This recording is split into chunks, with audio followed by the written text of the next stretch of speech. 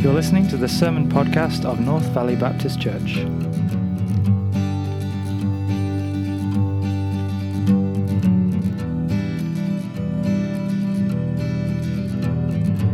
This week's message is preached by Pastor Scott McGrady.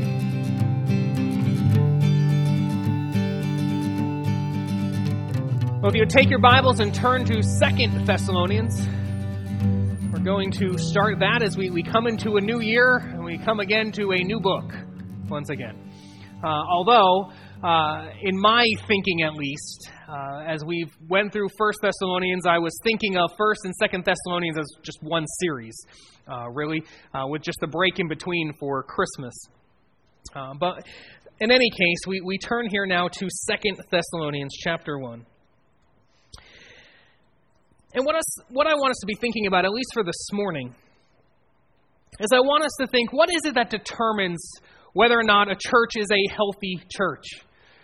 As we think of ourselves here, what should we be examining and thinking about to say whether or not we here at North Valley, if we're a healthy church or not? I was listening to one pastor, and he was talking about many different things, the common things that people refer to as what makes a church healthy. And talked about different things that you read in different church growth and revitalization books and what they say is necessary and what a church is. And now, you can accuse me of different reasons and question my motives in arguing the way that I'm going to. But you need to come with Scripture, with saying that this is what is right and true. What does the Scripture say? And so one of the things that we're often put forward, we're often told, is what makes a church healthy. And what one of the things this pastor talked about is that a healthy church is a large church and a numerically growing church. Now, is that the case necessarily? I mean, can we think of large churches that are not healthy churches?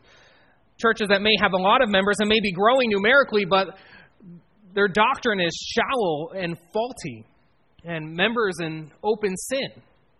And we can think of small churches with godly, mature members in a congregation that is sharing the gospel and is faithful to the Word of God. Now, don't get me wrong either. I'm not saying that just because a church is a large church that it's an unhealthy church or its doctrine is faulty. I'm not saying that. And I'm not saying that just because it's a small church, that means it's a good and healthy church either. I'm not saying that. My point is that's not the measuring stick. That's the point. That doesn't determine whether or not a church is healthy. Another thing this pastor talked about, which makes the church healthy, is they said the facilities that the church has, or the programs that they can boast. That's a healthy church. And I think everything that we can say about a large or small church can be said the same about a church with a great facility and many great programs. I'm not saying programs are bad. We have programs ourselves. But that's not what makes a church healthy. What do we see in Scripture? We've been talking about the growth of the church and over what period of time are we having baptisms and different things. And I mean, what do we see in the New Testament? What does that tell us about the churches that Paul addressed in his letters? What were the things that he commended them for and the things that he told them needed to be corrected? They're the things I think we should be looking at of what makes a healthy church. I remember reading once that one book said that if a church had under 50 attenders, that church was already dead. Didn't say anything about those attenders and those members, but it was just about the number. And it's no wonder then that we've indulged ourselves in all kinds of tactics in the 21st century church to get people to make an easy decision for Christ, and very often have ignored what biblical conversion actually is.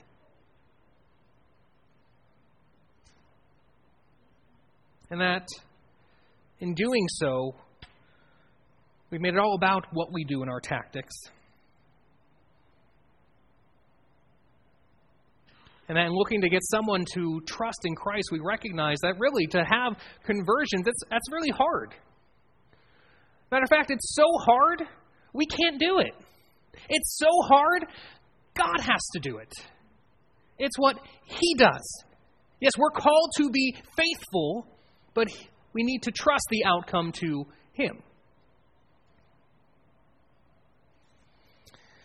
And so we're thinking on and thinking, what is a healthy church? And so we've been looking at the church in Thessalonica as an exemplary church, and I think we should still do that. We can continue here as we go into the second letter and look at this church that was faithful. This church that loved. And we see what Paul says about this church. We saw in the first letter. As again, we started off this series in 1 Thessalonians as lifting them up as a exemplary church for us to follow.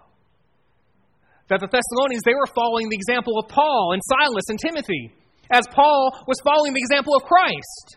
So as they were following Paul's example, who was following Christ's example, they would then becoming more like Christ. And then, as we follow their example, the goal is that we become more like Christ.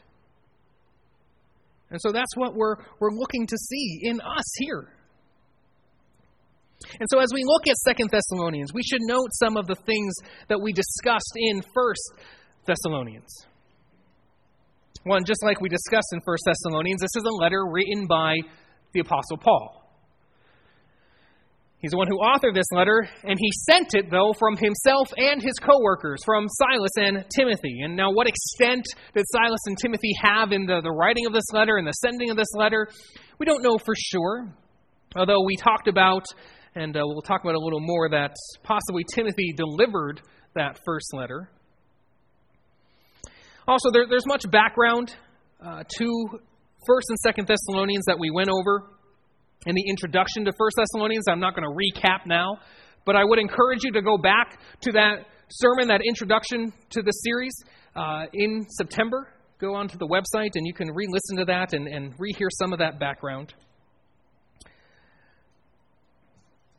But remember, again, this was a young church. When Paul was writing his first letter to this church, that may have only been a year or maybe even a little less than a year since him and Silas had planted the church. And this was a church that pretty much from its start faced persecution. If you remember, we read in Acts chapter 17, verses 1 to 9, about the planting of that church and about the persecution they faced right off the cuff. And actually, the persecution had gotten so bad that those new believers there in Thessalonica, they felt it wise that Paul and Silas would escape the city under the cover of night. And so they did. And from there, Paul and Silas went to Berea. And then from there, Paul went to Athens and then to Corinth, where he stayed for 18 months. Silas and Timothy, they had gone different ways and were doing other works. But they would all eventually meet up again there in Corinth. And when Timothy would come to Corinth, he would come from Thessalonica. And he would come with a report about the church. See, because Silas and Paul, they were concerned about the Thessalonians, this young church. They were concerned about them because as new believers, they were facing such heavy persecution. And so they wanted to know, were they holding up under that persecution? Were they persevering in their faith? And they had concern. And so when they couldn't take it any longer, they sent Timothy to find out how they were doing. And so Timothy comes back, meets Paul there in Corinth, and he has news about the Thessalonians.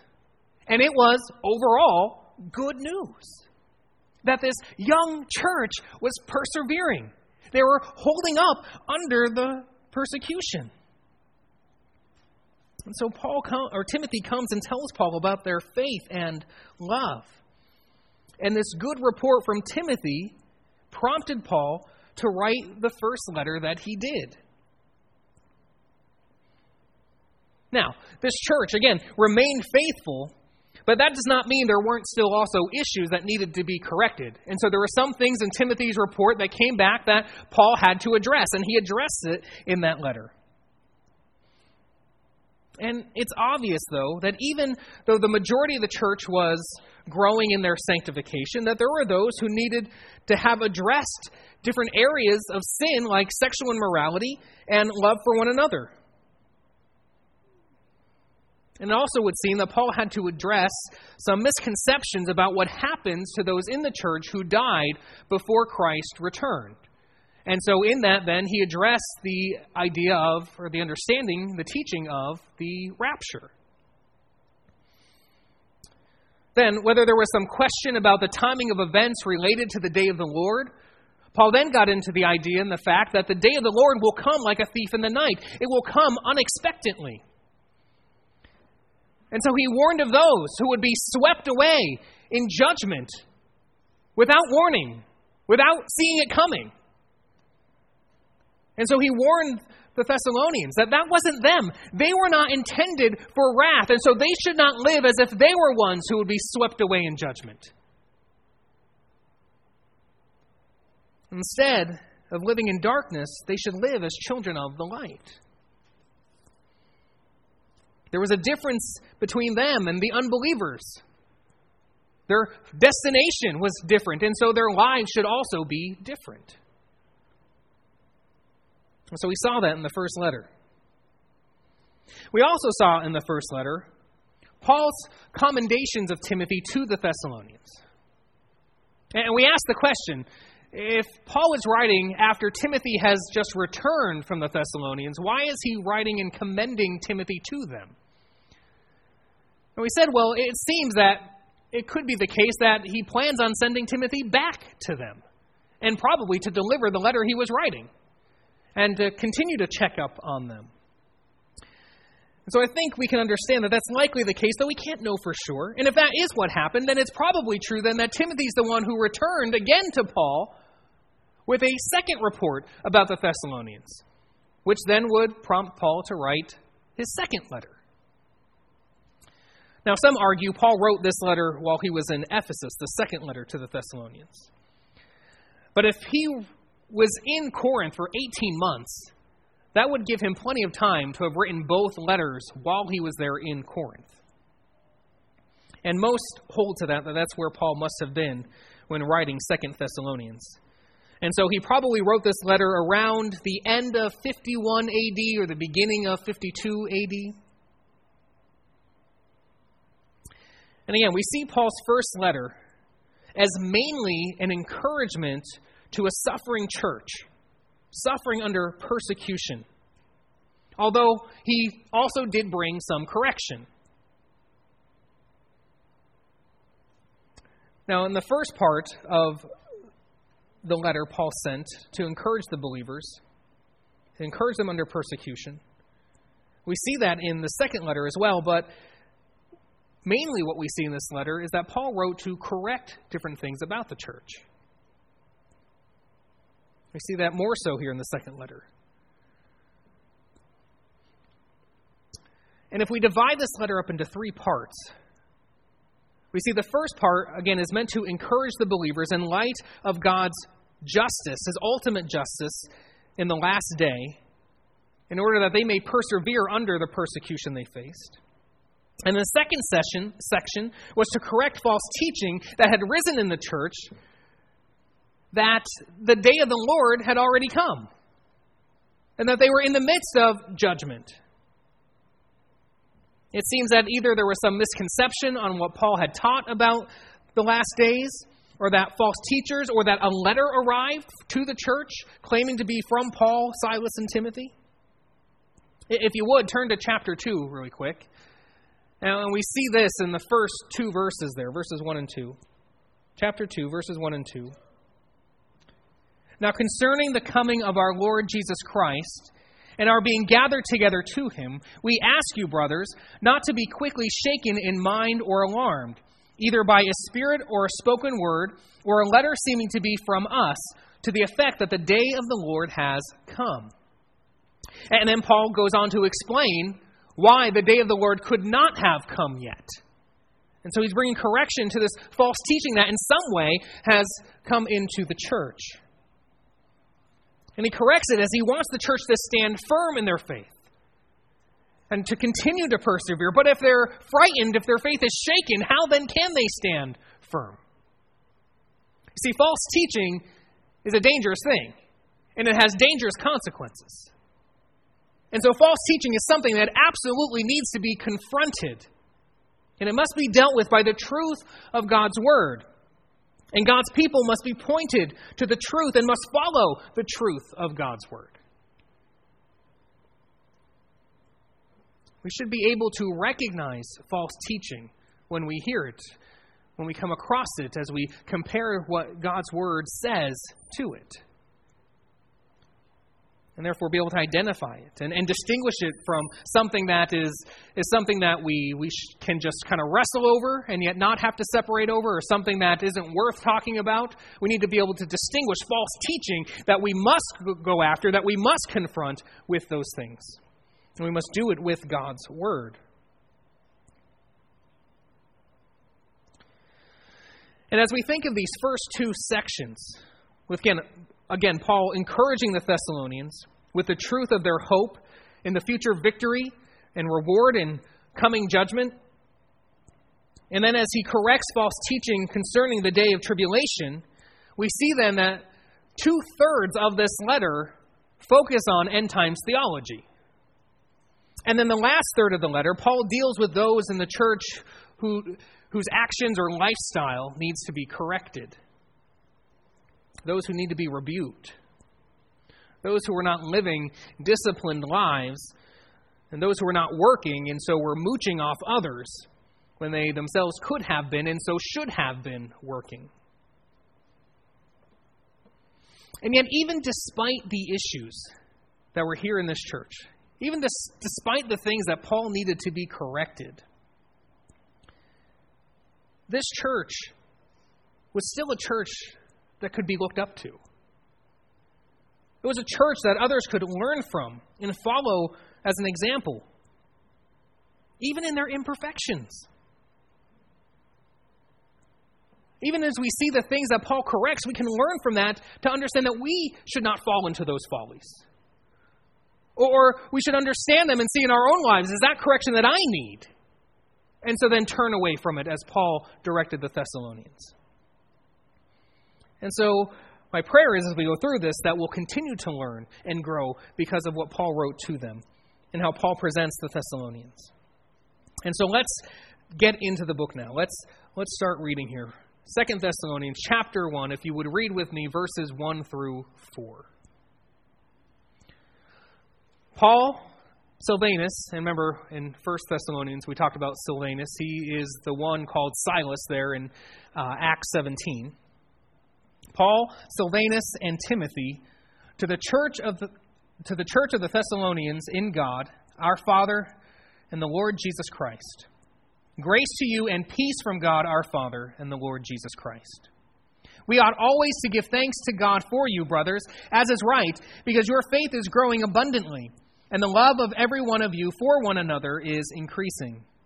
Therefore, we ourselves boast about you in the churches of God for your steadfastness and faith in all your persecutions and in the affliction that you are enduring.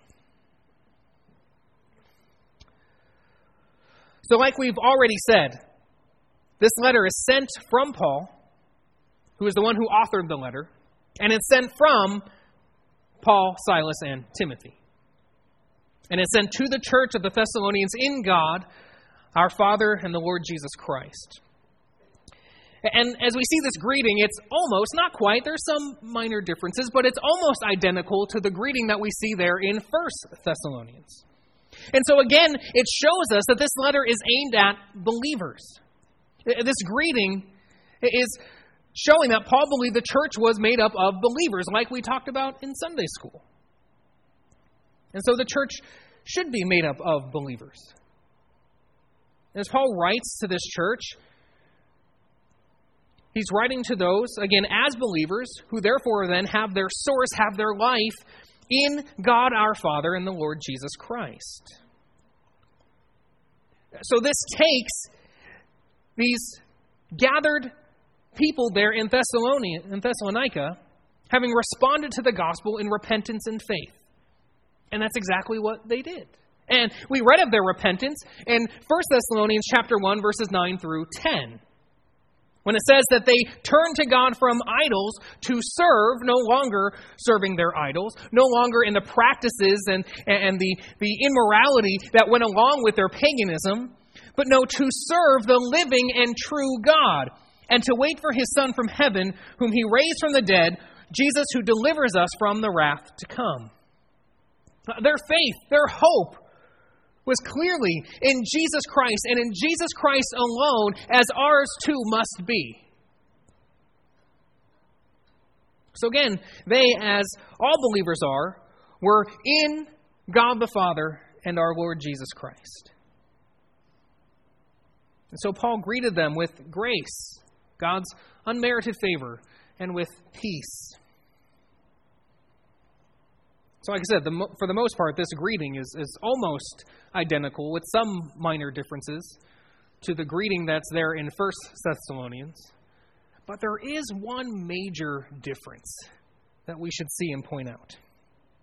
That twice in this greeting, Paul refers to God the Father as our Father. And that's exactly who He is. As the church together, God is our Father. All of us, He is our Father. We are His children. We have been adopted into the family of God through Christ Jesus. And so we are brothers and sisters in Christ with God as our Father.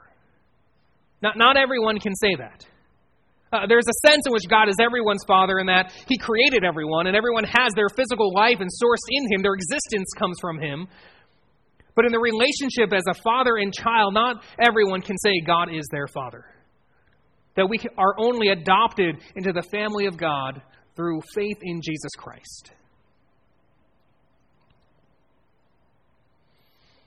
Now, again, as we continue through this, there's so much about this church that we should look up to, and we should follow their example. In the first letter, Paul said how he, Silas, and Timothy continued to give thanks to God for them when they remembered them in prayer. Here again, Paul expressed his, Silas's, and Timothy's gratitude for them to God. As we read there, verse 3, he says, "We ought always to give thanks to God for you, brothers, as is right." And when Paul says we ought always to give thanks, the Greek word there for ought is a word that refers to a moral obligation. He was saying they were morally obligated to give thanks to God. So if they didn't give thanks, it was wrong. See, Christians have so much to be thankful for. And so a Christian who fails to be full of gratitude, really, that's a crime. And if this lack of gratitude is the pattern of their lives, it could bring into question whether they truly are a Christian. Because how can a Christian, a true Christian, who recognizes that all he or she has and is, and all that is in their life is only by the grace of God, and yet still fail to lack gratitude? How can we recognize what we truly deserve from God in our sin, and yet He gives us life? He forgives us. He puts us in the body of Christ. He works in us. And so in all of the things that we have that we should be grateful for, not the least of which should be when we see God working in each one of us. That should cause us to be grateful for each other. Because, again, we're a family, right? We're brothers and sisters in Christ. We love each other. So if we see God working in each one's life, producing His work and the fruit of salvation in each one, aren't we grateful for that? Aren't we full of gratitude for that? We should be. Matter of fact, to the point of if we're not grateful, it's wrong to not be grateful. Gratitude is a moral obligation. Now, saying that it's an obligation, it's a duty, that in no way means that it is a joyless, arm-twisting thing to be grateful. That's not the case at all. That certainly was not the case for Paul. He was certainly full of joy in his gratitude and expressing that gratitude. And notice, too, he is grateful for the work he sees in the Thessalonians. But his gratitude is not aimed at the Thessalonians. He's grateful for them. He's grateful for that work. He's grateful for their faith and love. But he's grateful to God for them. Because it's God who is the one working this faith and love in them. It is the work of God. It's not their own work. It's not their own efforts. It's not because they were so good in of themselves. It's because of what God had done in and among them.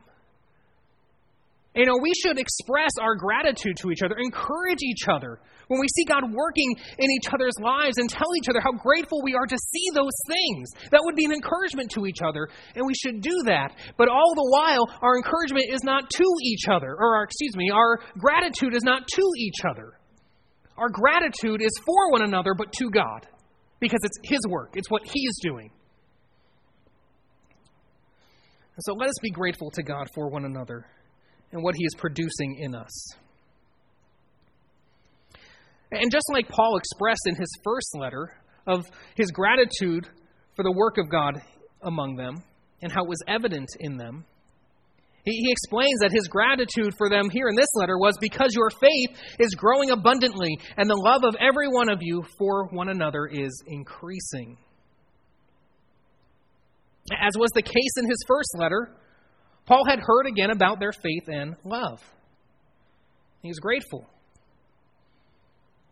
But they had this faith and love even under persecution. That their faith was growing abundantly. And that the love of the whole church, the love of each individual, was increasing for one another. And again, in the midst of persecution, they were growing in their love.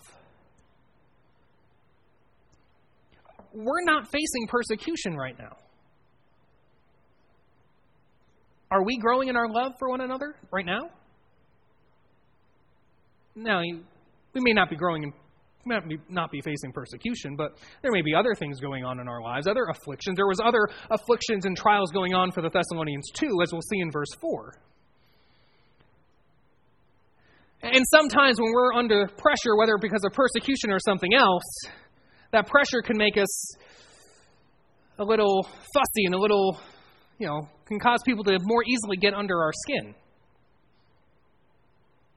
And we can get more frustrated with people when we're feeling pressure in different ways.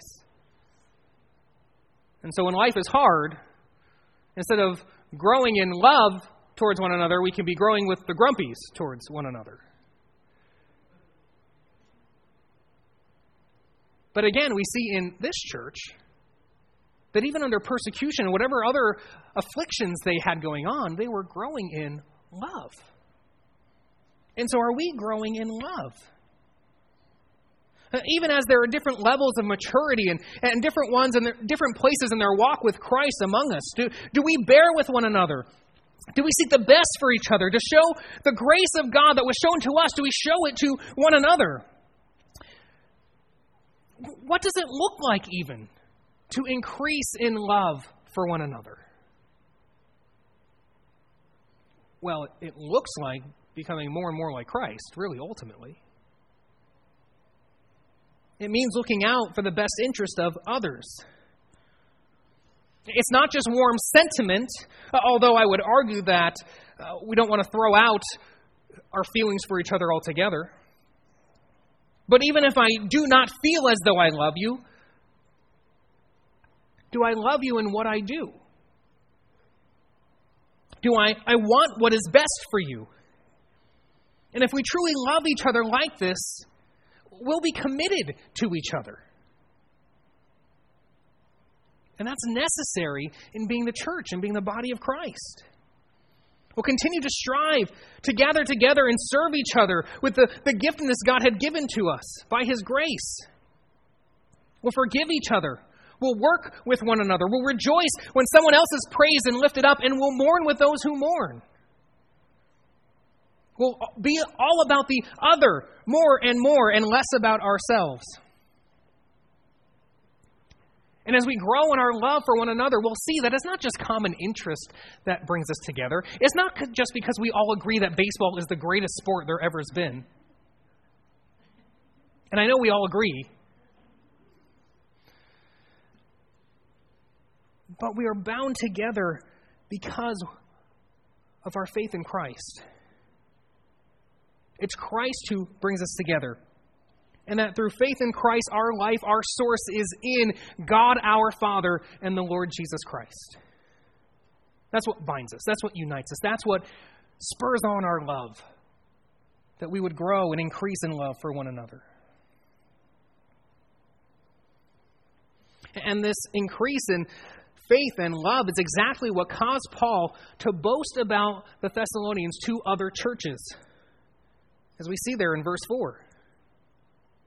And so he set the Thessalonians before other churches as an example to follow. He told the Thessalonians that he bragged about them for your steadfastness and faith in all your persecutions and in the afflictions that you are enduring.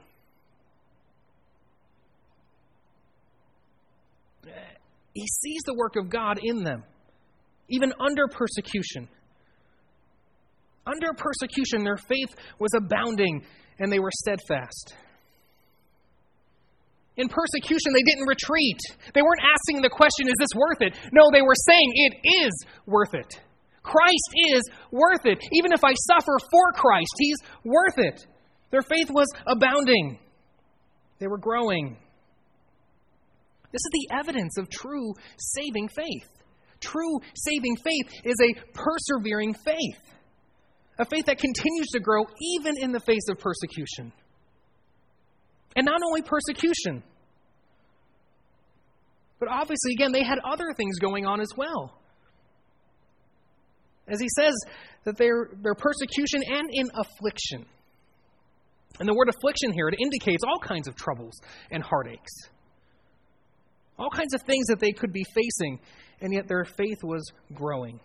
These new believers, their faith was growing, and they were remaining firm. Again, this is the evidence of true saving faith. This is the evidence of the supernatural work of God in and among these believers. And whatever we face, if persecution is truly on the rise against God's church, and whatever happened in 2020, and whatever 2021 might bring, if the Lord does not appear for His church, will our faith endure?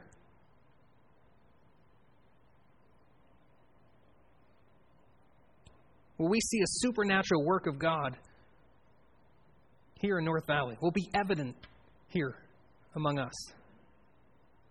Is our faith here, and will our faith here continue to grow abundantly? And will each one of us have a love for one another that is increasing? And I say, well, how can I know? We're not facing persecution right now. And maybe you're saying, well, life's been pretty good for me so far. So how can I know with everything that I've faced? Well, how has your faith been growing and your love increasing even now? How can we know? Are you standing tall now? Do you see the evidence of God working in you? And whatever affliction or trouble you have gone through, how have you responded in your faith? Can we here now say that we see the evidence of God working among us? And if we do, then like Paul, we should be grateful to God for that work. And so much so, again, we're morally obligated to give thanks. And so let's praise Him and let's give Him thanks.